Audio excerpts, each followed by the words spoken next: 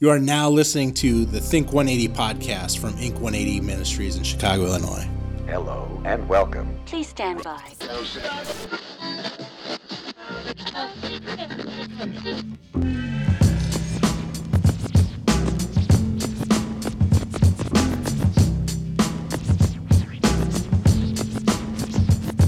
Can I kick it? Yes, you can. Can I kick it? Yes, you can. Can I kick it? Yes, you can. Can I kick it? Yes, you can. Can I kick it? Can I kick it? What's up, everybody? This is Chris from Inc. 180. This is episode 14 of the Think 180 podcast. Joined as always by Kyle Craning. Hey, what's going on, everybody? Started things off with an old school Tribe Called Quest, man. Mm-hmm. I wore that CD out, I think, twice. I think I bought 3 of those, but it's a good one. Always good to go old school, start the morning off. Good morning, everybody. We've got a lot to talk about today. Happy you joined us, and thanks to everybody who's been spreading the word about the podcast, and we're getting a lot of really positive emails and people checking it out and kind of getting a different view of the ministry and different side of things going on. So thank you very much. Keep sharing it. We appreciate you. But first and foremost, we're going to kick things off today and recognize that today is Veterans Day, and just say thank you to everybody that's ever put on the uniform to protect our freedoms. And we truly appreciate each and every one of you for what you did in the past. Those of you that are serving now and in the future, thank you guys very much, and God bless you for what you're doing. It's always a special day, you know, for me. My grandfather was in the U.S. Army, and I never got to meet him, unfortunately. And I posted about this morning. I posted a picture of him. His name was William John McGuire. And he was in the U.S. Army during World War II, and decorated veteran, and came home. And I never got to meet him because he passed from leukemia after, you know, everything fighting in World War II, some of the craziest battles in World War II. He survived and comes home and gets leukemia. But it's interesting, though, because, you know, obviously we've got a huge family who tells me a lot about him, and, you know, I've grown up hearing all these stories and stuff. And he was like the only person in our whole family besides me that's an artist. And so I feel like a little bit of him lives on through me, even though I never got to meet him. But kind of a cool story. The connection to him with the ministry, though, is that, you know, I've always been really proud that he served in World War II, and I was always interested in learning about World War II and the Holocaust and all that horrible stuff that went along with it. And when we started the ministry, I thought about it. I was like, man, how cool would it be to remove a Holocaust tattoo from a survivor? Because my grandfather's division was one of the first Allied divisions to reach Auschwitz. And it was one of 2 places where they did those tattoos. And I was like, man, it'd be so cool. It'd be such a cool tribute to my grandfather's memory to be able to remove one of those tattoos. And I thought about it a lot and prayed about it a lot. And after we did the documentary, it was probably almost 3.5 years ago now, we were out in Los Angeles meeting with some TV people about a possible reality show. And I had an opportunity that I'll never forget. I got to go meet with a woman named Renee Firestone, who was a survivor of the Holocaust and was at Auschwitz. She lived in Beverly Hills, California.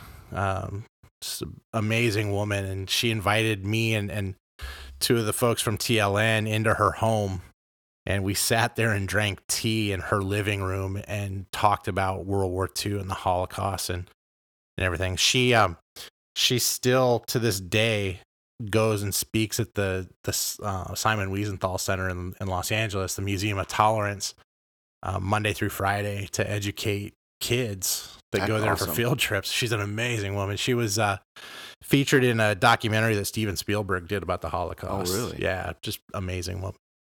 So we were sitting there for a few hours, and I was just listening to her. I was kind of just soaking up her stories and her, you know, just this wisdom from this amazing woman. And she asked about the ministry, and I told her what we were doing, and she was really interested in it. And I'm sitting there the whole time staring at this tattoo on her forearm. Right. And just like, it was like I was sitting there with history, you know? Right. And I had told her, after I told her kind of what we were doing and what we were about this dream that I had about wanting to remove one of those tattoos for a Holocaust survivor. And she looked at me, and I'll never forget the way she looked at me. And she said, you're going to have a really hard time finding someone willing to do that. I was like, oh, well, why is that? And she said, well, we consider it to be like a badge of honor now. Like, we survived. We're the last of a very small group of people that are still alive that have that. And it all made sense very, very quickly. And I told her I completely respected that. And it made sense the way she had explained it. So I turned that dream into something different. Now my people ask me all the time, like, what's your favorite tattoo to remove? You know, they probably assume it's sex trafficking, which of course I love removing sex trafficking, branding, tattoos. Mm-hmm. But my favorite tattoos to cover and remove are swastikas. There's just something in me that gets really excited when I get to cover up one of those hideous symbols. And, you know, of course we've been able to do quite a few of those. Actually, I have another one this week. So it's just always kind of a tribute to my grandfather, who unfortunately I never got to meet, and to all those who fought alongside him and, you know, with him, and in the military before him and after him. So just wanted to again say thanks to all our veterans, and go out and do something nice for your vets, not just today, but every day. They do so much to afford us the freedoms that we sometimes take for granted. So let's not take those for granted. Let's honor those folks the way they should be honored. All right. So this week was rough. If you guys follow us on Facebook, and you probably do, that's probably how you heard about the podcast. And if you don't, please check us out on Facebook, Inc. 180. Monday was a very difficult day. I got a phone call at about 7:15 in the morning on Monday, which is usually my quote day off. I don't really have days off, and that's okay. But I got a phone call from an organization that I work with, and they said that they had a young woman that was relocating to another state for a long-term aftercare program that was a survivor of human trafficking. And would I be able to help get rid of this tattoo on her neck? And I said, yeah, absolutely. What time? When do you guys want to do it? What day do you want to do it? And they're like, can we come today? I said, yes. What time? Mm-hmm. We'll be there at 9:00. Cool. So jumped in the shower, cruised over to the shop. I mean, the shop's only like 5 minutes from home. And I met Jenna. And if you saw the video that I posted on Monday, I think you got a little bit of an insight in just how hard this stuff is mentally as a service provider. At least I hope you did. Because it was absolutely excruciating to sit there and listen to her story. Now, I'm not saying that so you sit there and say, oh, poor Chris. That is not what I'm saying, okay? It's not about me. It's about this poor young woman. And, oh, she's a girl. She's 15, just getting ready to turn 16. And she told me a bit of her story. And kind of at the end of the day, we were talking, and she said, hey, I listened to your podcast on the way here. We were listening. The social worker that was bringing her had been listening to it. And she's like, oh, this is Chris's podcast. You should listen to it before we get there. Uh-huh. And she told me, she's like, I loved it. It was really cool. And I was like, well, hey, awesome. If a 15-year-old person thinks that I'm somewhat cool, that's a pretty good thing. right on. So I'm cool with that. And she said, will you share my story on your podcast? I was kind of surprised. I was like, yeah, if you want me to, I definitely will. So I want to share it with you. And she was born in Florida. And when she was 9 years old, her parents were involved in a, quote, religious cult. And she was sold to a child pornography ring when she was 9 years old. And she said she has blocked out a big majority of what happened to her mentally, but she knows that through counseling that she's going to continue to receive, she's going to unearth a lot of ugly stuff, but she did remember some stuff. And just for her safety, I won't and it's stuff you don't want to hear anyway. It was disgusting. But she was telling me about when she was involved in the whole child pornography ring. Towards the end of it, there were police officers and lawyers and doctors and businessmen that would pay the owner of the child pornography ring to film them having sex with her and then give them the video so they could have it for their personal collection. And it wasn't just her, it was other kids that were involved in it. Some were younger than her, some were boys, some were girls. And I wanted to be sick. Like thought I was going to be physically ill. She told me when she was 12, she was traded to a trafficker. I said, "What do you mean you were traded?" She said, "They brought a 3-year-old girl to the guy that was in charge of this porn ring, and the pimp took her." And again, I wanted to be sick. And it was 2.5 hours of the heaviest stuff I've heard. She was trafficked from New Orleans to Houston to Oklahoma City, Little Rock, Arkansas, and then up to Memphis, where she was recovered in an operation by federal law enforcement. She was advertised on Backpage.com. She was forced to start dancing in a club in Memphis, Tennessee, a strip club in Memphis, Tennessee. And a customer is responsible for saving her life because there was a guy in the strip club that saw her and thought, there's no way this girl's old enough to be working here. You have to be 18. There's no way this girl's 18. Mm-hmm.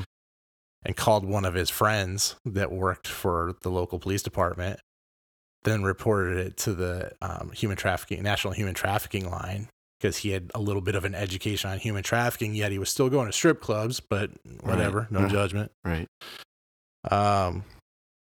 He said, this girl just looks too young, and they found her, and they found 3 others that were with her at the same time and recovered them. And, it's just disgusting. Like the stuff that she was saying, stuff that went on in the strip club, like, and that's not stuff that's new to me. I've heard a lot of stories about trafficking situations going on inside strip clubs, and we've talked about that.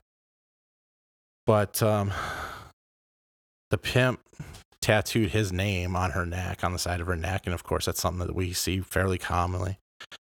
And she told me, and I've heard this only a couple of other times, because a lot of the Johns that are out there looking for younger girls or boys, they don't care that they look young. That's what they want. That's what they're targeting. But her pimp in particular tattooed his name on the side of her neck so she would look older and appear older. And she said that was so that she could work in the strip clubs, because there were a couple strip clubs that turned her away and said, "No, you're too young." And she's like, "I have a tattoo. You have to be 18 to get a tattoo. I'm 18. I just don't have my ID." And so that was why this particular pimp tattooed his name on her, and also the normal reasons to just show her that she's a piece of property. But here's the craziest thing is her birthday is today as we record this. And it's interesting. People that look at the Freedom Tree in the back room, I usually put it in there on the videos, or I post pictures when we're having someone add their handprints. I didn't because she was under 18, but it is a sobering wall to look at. And I look at every one of those handprints on that wall, and I can tell you all their stories. I can remember all their faces. I remember their names. I remember their spirit. So for her, just pray for Jenna. This young girl is going to go through years and years and years of therapy and aftercare help. I hope that she sticks with that and doesn't, one of the things that I fear, and I certainly don't want to compare my mental health situation to that of a survivor of sex trafficking. Please don't misinterpret that. But I myself in my therapy have gotten to points where I feel like, oh, I'm good. I don't really need this anymore. So I stop going. And then a period of time will go by and I will be reminded of why I need to go. And this is something that we see, and we're going to talk about that here in a minute too. It's actually a lead into one of my next topics, but sometimes we think we're okay. And the fact of the matter is we need a lot more. And this young woman is going to need a lot of help going forward. So I'm just praying that she thrives in her new situation. It's an amazing program that she's going to. She's actually there now. We're really excited for her. And every time we do one of these, it's just more evidence of just why we need to keep doing what we're doing. It's hard. Financially right now, we are in serious trouble, and we really are. It's just the truth of the matter. It's our slow time for regular business. Our regular business funds most of the ministry. Donations are soft because there's so much going on right now that is requiring people's attention and donations, and we respect that. I mean, there's a lot of need in the world. That's great. We donate to a lot of things, and it's tough right now. But this is just a solid reminder of how critical it is to keep things going. I think back to all the times I wanted to quit. And I did a speaking engagement the other night. I was talking about that. I'm like, there have been times where I have wanted to throw my hands up in the air and say, I just can't do this anymore. Somebody else needs to step up and do this. And, it's cool to see other organizations starting to emerge. We always talk about Miami Tattoo Company and my friend Amore, and,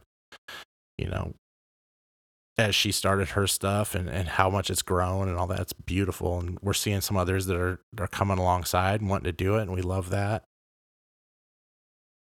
But it's a good reminder why we do it and why we need to keep going, and God's making it happen. So, I was talking to my wife. Lisa was out in California the earlier part of the week, helping out my sister. And she got home. We were talking about Jenna and her story and just the situation and what it was like sitting and talking with her. And she asked me, she said, does she know where her parents are? And I said, no, I asked her the same question. She doesn't know if they're dead or alive and doesn't care and doesn't want to know. And she said that she doesn't ever want to know. And, she's, of course, who could blame her? She's angry right now. She has a lot of unanswered questions. Mm-hmm. So who knows if that'll change at some point, and she'll seek them out or try to find information. I have no idea, but pray for Jenna and all the lost that are just like her out there. And we know that there's a lot out there right now that are waiting for that person to look at them and be like, something's not right here. We need to report this. We always tell people who are like, well, I get phone calls or I get messages. People are like, well, Chris, I'm not really sure if this is human trafficking. I'm not sure if I should report it. I don't want to get in trouble for being wrong. I want to tell you right now, and I want to give you a phone number. So while I'm talking, go ahead and get a pen or pencil. You're not going to get in trouble. These tips are anonymous. If you're wrong, there's no penalty for being wrong.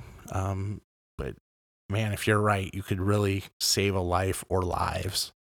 The number for the human trafficking hotline is 888-373-7888.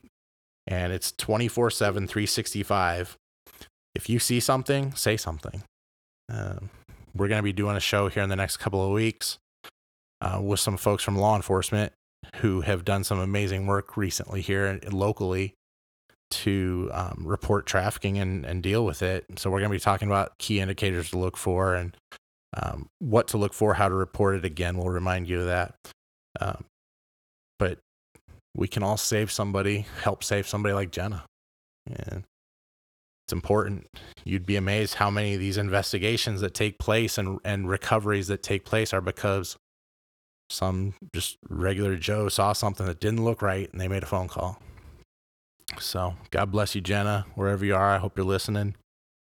We're praying for you, and we're with you. We may not be physically there with you, but we're with you in spirit, and we'll be praying for you for a long time. So keep moving forward. Take a step every day. We're thinking about you.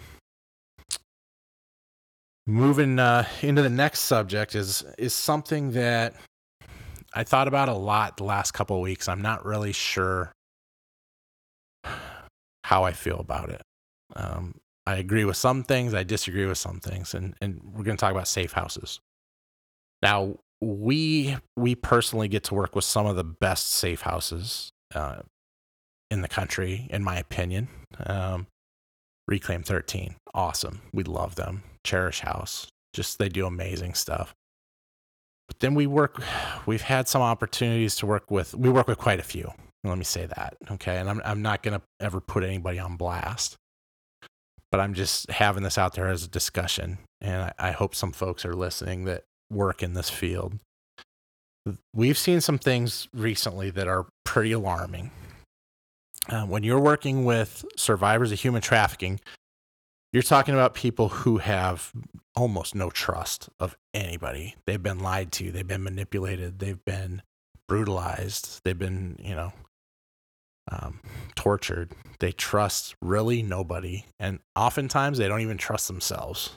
And they're being put into a situation where they've likely been recovered by law enforcement who they don't trust because their pimp told them not to trust the cops and told them that, they paid off the cops and the cops are going to tell the pimp whatever they told the cop.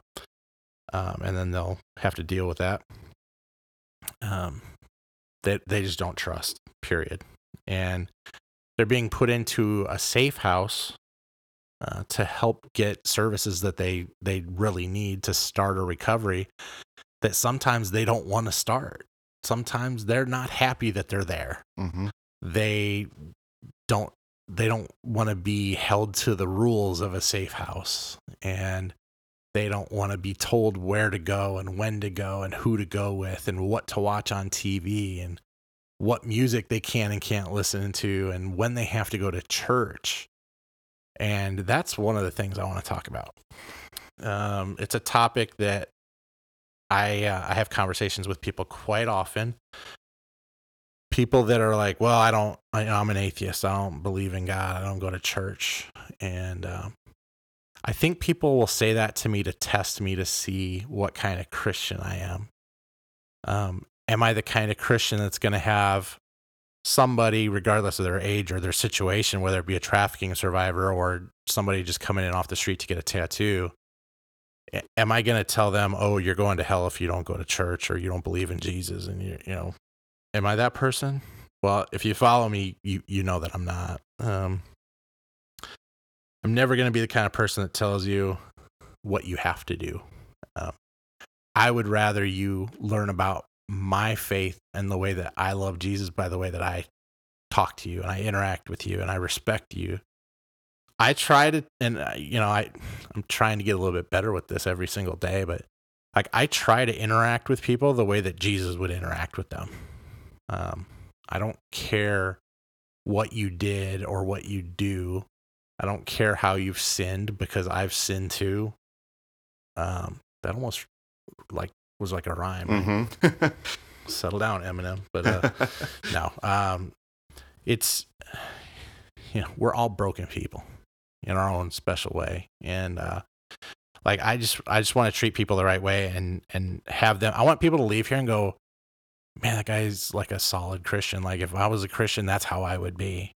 And I've had atheists tell me or send me messages or emails, and they're like, man, like I'm an atheist, but if more Christians were like you, I'd be possibly open to talking about it. And I'm like, well, I respect that, right, man. That's all good. Like I have a lot of friends that are different religious backgrounds and, Muslim and Jewish and more like whatever, like everybody has their own thing. And what is alarming and what I'm hearing from survivors firsthand is that they're leaving safe houses or they're considering leaving safe houses because religion is being kind of forced onto them.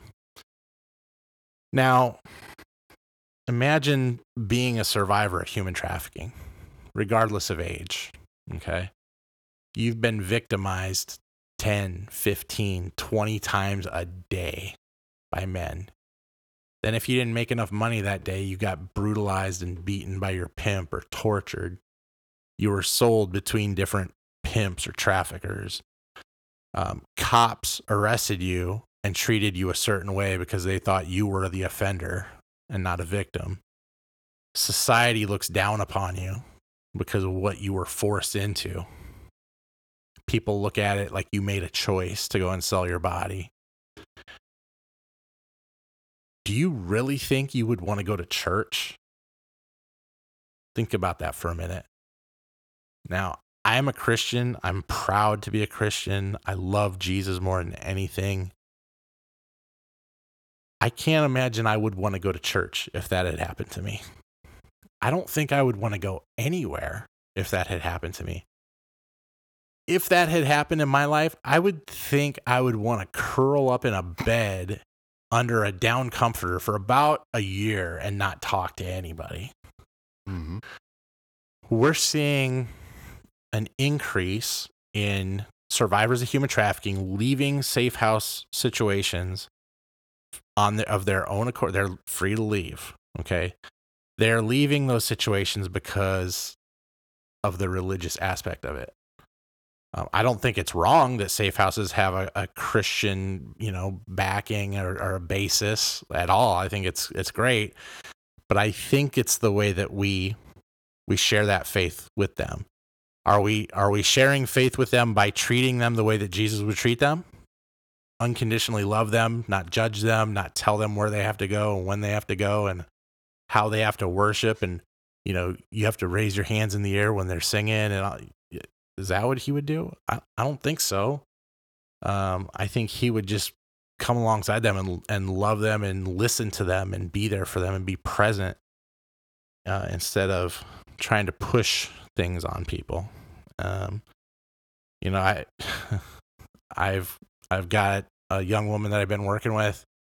I covered 2 tattoos on her wrists that her pimp forced onto her.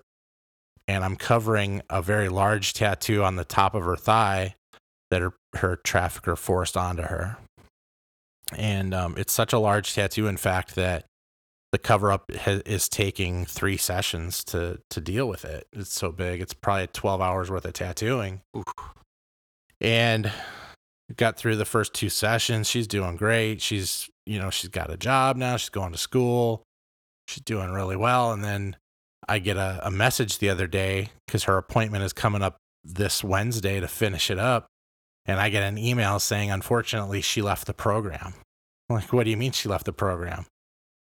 Well, she left. No details, no why, how. And I know why. I know what it is. Because she had told me some things when she was here. And it pisses me off because, you get some of these organizations, and again, I'll never name names. Okay. You get some of these organizations that do it so right. And I will name those. Reclaim 13. Okay, I'll shout their name from the rooftop until the end of time. They do it right. And Dr. Cassandra Ma leads an amazing organization there. But there are some that are just doing it wrong. They got great intentions, the best intentions there are, but their execution is falling short. And I get that. I mean, we've gone through that. We've gone through growing pains. We continue to refine our practices to make it as positive experience as we can for those that we get to serve. And we'll continue to look at that and continue to refine processes. I've had my eyes open to stuff over the last 6 years and like, hey, maybe, if you could do this a little bit different, like, cool. I love that feedback. This is just me giving those safe houses feedback. Guys, you're doing a lot of things great. You're doing a lot of things right. Helping a lot of people, doing a lot of the right things. But this is one of those ones where we need to look at it. And I'm not saying, don't be a Christian. It's weird because it's like, it's a very delicate balance. Like, I want Christians to run safe houses, and I want them to do it by loving people the way Jesus would, not by telling them you have to go to church at 9:00 on Sunday, or you're not going to be able to go to a movie night or something. You know what I mean? Treating people like they're 5. You know, I understand why safe houses have rules. I have heard stories and, you know, Wi-Fi passwords being found out from survivors and getting online and getting on Facebook and talking to old friends. I understand why they have rules against that. Right. You know, I have heard things like, you know, they can't watch anything that's above a PG rating on a movie. I'm like, well, she's 19. You really think that's going to fly, you know? Right. At the end of the day, people, they want the help, but they want a little bit of freedom too. So it's a delicate balance. So, and I don't have all the answers. So don't think that I'm beating people up because I have all the answers, because I don't. But, you know, I've seen some safe houses are in the city. Some safe houses are in the suburbs. Some safe houses are out on farms, like, you know, 75 miles away from the next person. And I think all those situations have benefits and, you know, distractions, but I don't know what the right answer is, but I would love to see, you know what I'd love to see? We see all these conferences on, you know, sex trafficking and stuff, which I love. I speak at a lot of them. I go to a lot of them if I'm not speaking, and I continue to learn every single day, because that learning helps me to be a better service provider to those that we get to help. I would love to see a conference take place of all the safe houses, or, you know, not all necessarily, but a bunch of the safe houses come together and say, you know what, here's our standard operating procedures for our safe house. What are yours? And let's kind of come up with some best practices. Right. Instead of hearing what I hear often from social workers that are tied to safe houses, where they're bashing each other to me, telling me, oh, this place does this. And did you hear about this? I don't want to hear about, like, I want to hear like what everybody can come together and do, you know, put some safe practices together and best practices to make the best experience for a survivor. Right. And that is tough. It is a tough situation to come up with those best practices, because we've talked about this in the past. There's no such thing as like an average case, like with a sex trafficking survivor. They're all over the board, right? And their needs are so different case by case, but there's got to be something that takes place. And I'm talking to some folks to see if we can put a conference together where we just come together. And I mean, hell, I'll rent a room at a hotel, a conference room at a hotel, so we can bring people together and talk about it, because I think it needs to happen. I don't know. I mean, I've had my situations here. I'm not sure if I talked about this before, but I might, but I'm going to talk about it again. Like, we have a rule here at Inc. 180 when we're doing any kind of sex trafficking cover up or removal. There has to absolutely 100% has to be someone that's a caseworker, social worker from the organization that comes with the survivor, and they have to stay with them. 2 reasons.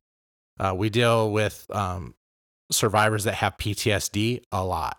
It's pretty normal for them to have some form of PTSD from what they dealt with. And I am not a social worker. I'm not a psychologist. I'm not a psychiatrist. I'm not anything like that.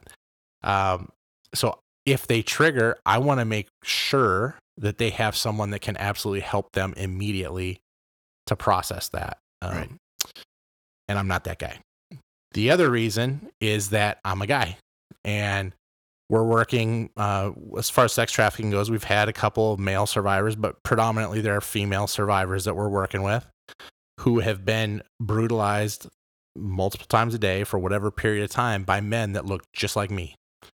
And I don't ever want to put myself or my staff in a position where somebody that's been brutalized could say that something happened, you know? I just don't want to put myself or my staff in that position. So, but we had a situation where a caseworker brought a survivor here and came in, did all the paperwork, got everything done, got everything set up in the back, and I was getting ready to start. I had to run upstairs to get a roll of paper towels to work on the tattoo.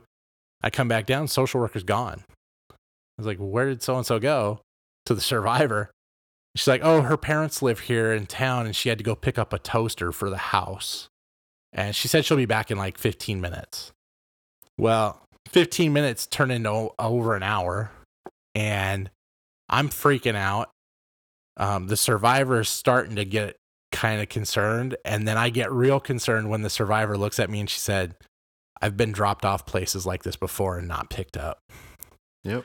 And I'm like, man, this is not cool. I was calling the director of this organization. I'm like, you need to get her here now. We're going to talk about this. And we did. We had a good conversation. The executive director was pretty furious about it too. But anyway, we want to help come up with those best practices as a service provider. So if you're out there, you're listening and you're interested in doing that, you're involved in an organization, man, give me a call, 630-554-1404. I'd love to talk to you and see if we can make something happen. Speaking of making something happen, this week, we talked about last week. Last week, there were 2 people arrested at a massage parlor here in Oswego. If you don't know where Oswego is, if you don't live here, you may not know where it is. It's a pretty small suburban town, southwest of Chicago, about 40 miles out of Chicago. And it's a beautiful little community. Great people live here. And we love living here. But we have like 6 of these Asian massage parlors that we always talk about. And I've got a great relationship with the Oswego Police Department, the Kendall County Sheriff's Department. They do amazing work. And I know that a lot of people have kind of given them information. We have too, and they've been investigating it. Did a great job. They made 2 arrests last week, and then this week they hit 2 more of these Asian massage parlors and filed charges and did great work. And people that are citizens in the community are like, "Oh my gosh, this really is happening here." And I said, "Yeah, I've been trying to tell you all that for like 6 years, And, the P.O.D handled it great, and we're excited about that and happy. We're also happy that it's opening a lot of people's eyes to the reality that this is going on. I mean, it's everywhere. It's not just here. It's in your community too. I guarantee it. There are people in your community buying sex, whether it's at a massage parlor or on Backpage.com or on the dark web or whatever it is. People are doing it, and it's a reality, and it's a reality that's not just going to fade away. We need to educate each other. We need to talk about it. We need to educate our kids. And, but I just wanted to bring that up to say really thanks to our PD, because, a lot of people get onto the cops about this stuff, and they're like, why aren't you guys doing something about it? Like, guys, it's not that simple. They don't just get to snap their fingers and go, oh, we're going to arrest you because we think something's going on. They have to have this little thing called evidence. And it takes time. We work with a lot of cops, state, local, federal. And it's one of the biggest frustrations that they deal with is people think it's as simple as snapping your fingers. And, you get a bunch of people involved in a Facebook, furor and, worked up into a lather about something that they think is going on. The cops do all the legwork and the investigation to say, is this really happening? And if so, what's the best way to address it? Are any of these places tied together? Who are the victims? How do we get to them? Because we don't want this place to just shut down and pop up in the next suburban town, right?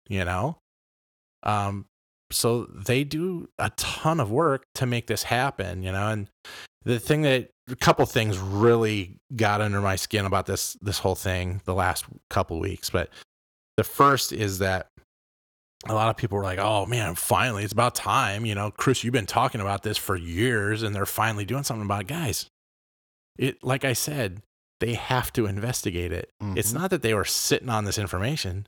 They were investigating it and making sure it wasn't bigger than just these places. And I've had conversations with some of those guys that have been working tirelessly on these investigations. So please do not think that because in your town you have an Asian massage place that the cops aren't aware of it and they aren't doing something about it.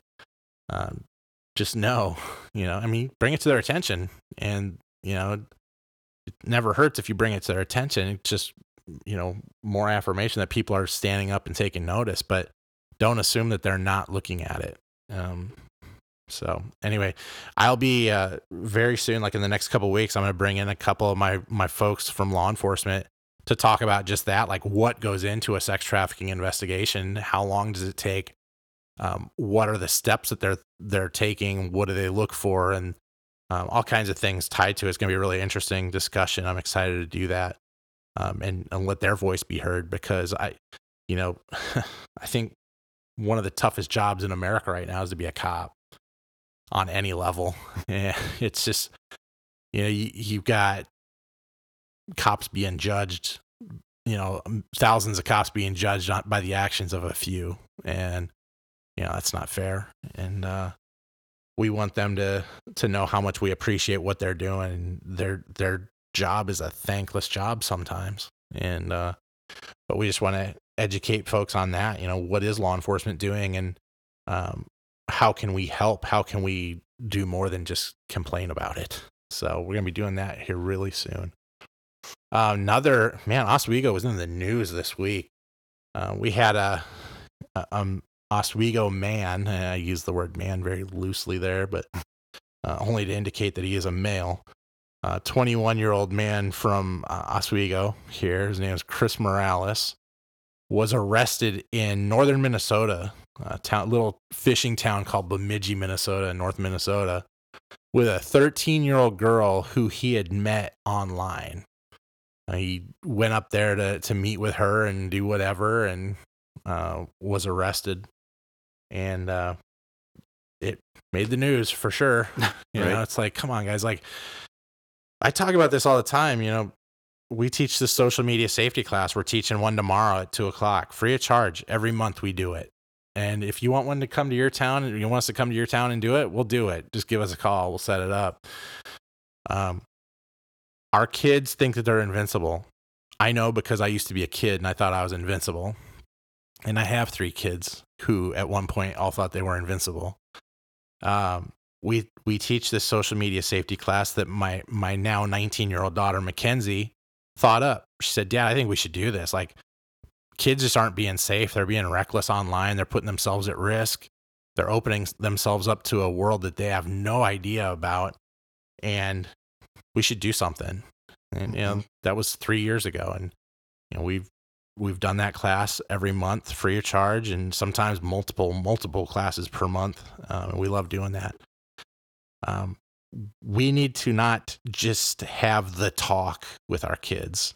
It's the conversations. It's an open conversation. That's what this class really does. It's not a be all end all conversation like, hey, we've had this talk, now you know what to do. It's hey, we're going to talk about this, and opening up those lines of conversation and talking with our kids in a way where they trust us and they don't feel like they're being convicted every time we have a conversation, or they're going to be punished. It's just a good starting point. It's a jump off point for it. So we always post the information on our Facebook page about when those classes will be held. But like I said, if you're interested in setting up a date where Mackenzie and I come out and we share the social media safety class with your church, just the general public, whatever, we would love to talk to you about that. So give us a shout. Again, it's our contact is 630-554-1404, or you can send me a private message on the Facebook page, or shoot me an email, chris@ink180.com. But what I'll say this, though, the best way to get us the fastest is either a Facebook private message to the Ink 180 page, or a phone, because I get about 3,000 emails a day, about half of which are spam and junk that I have to go through and delete to get to the real emails. So, but give us a shout. We would love to talk to you about that. This week was very busy. Being the wintertime, it's kind of my season to go out and speak in the schools and churches and different events. So if you're interested in having me come to your schools to speak, your event, whatever, your church, give me a call, contact me the same way. I want to say thank you to an amazing place in Wheaton, Illinois, called My Half of the Sky. It's a great little coffee house and amazing food and coffee there. Probably the best coffee I've ever had in my life. The other night, Thursday night, did an event there. They invited me to come and speak. They showed our documentary about a month ago and invited me to come out there and speak and talk about the ministry and my life and the work that we're doing and kind of where we're hoping to go in the future. And we had a full house the other night. It was great. Really good interactive discussion with folks. I want to thank everybody that came out for that. We are also going to be doing a social media safety class there in the very near future. They had a huge amount of interest in doing that. It's right near Wheaton College, so a lot of college kids there and a lot of conversations that are going to be happening. But thank you so much to My Half of the Sky. Go check them out if you're in or near Wheaton. You'll love it. Great little place downtown. A few announcements before we close things out. I have a small group that I started at my church, Big Life Community Church here in Oswego. I'm very passionate about getting people out of the church and into the community. I think it's amazing to go to church. I love my church. I love going to church on Sundays. I view it kind of as a pep rally to start the week, and then I go to work. Jump is a small group that we started to help people make connections to ministries or ministry opportunities in the community. So this week we're going to be having that meeting on Monday at my church, at Big Life Community Church at 7 p.m. It's free. It's open to anybody. You don't have to be a member of my church. You know, I'd love to have you come in, and we want to connect with other churches at Big Life Community Church. So we love when folks from other congregations come in and hang out with us and work together. So check that out. And kind of my last thing I want to stress is just kind of a plea to you to donate to Inc180.com. We need your help. This is like I said, it's our slow time for business, regular business. The winters always are slower, which I don't understand necessarily because it's a great time to get a tattoo if you want to get one. You're not worried about swimming or sweating off tattoo ointment or anything, but come get a tattoo or make a donation at Inc180.com or come by the shop for a tour. I'd love to show you around the shop, sit down, talk about what we do, have a cup of coffee, and, you know, see how we can connect you to doing some stuff in the community as well. But the ministry really needs your help. You know, we work with some amazing law enforcement folks, and I think one of the biggest misconceptions is that we're funded by the FBI and Homeland Security and all those folks, and we're not. We're funded by private folks that believe in our work and churches and that have me come and speak and, you know, different stuff like that. Or just come get a tattoo because I fund a lot of my ministry through my tattoo work. So one more announcement that we had an opportunity to buy the last 130 Inc 180 documentary DVDs from TLN. They found 130 of them left. So we actually have those and we're selling those. We sold about half of them so far. They're $25 with free shipping. And if you're interested in picking one of those up, give us a call at 630-554-1404. We can take orders online, but give us a shout. We'd love to send those your way. They're a great stocking stuffer for Christmas. Just a great way to see our clients in their own words talking about their lives, what they've been through, where they're at now, and showing us doing the work that we do here at Inc 180. So if you're interested, give us a shout. God bless you guys. I hope you have a great week. Pray for Jenna. Pray for Inc 180. Pray for the community. There's a lot of people hurting out there, and pray for our veterans. And God bless them for the work that they did. Go out this week, guys. Have a great week. Make an impact in your community, and we'll see you next week. Close out with some P.O.D. I conceive the unthinkable beyond visions and dreams. Some interpret the signs, it's all a mystery to me, but my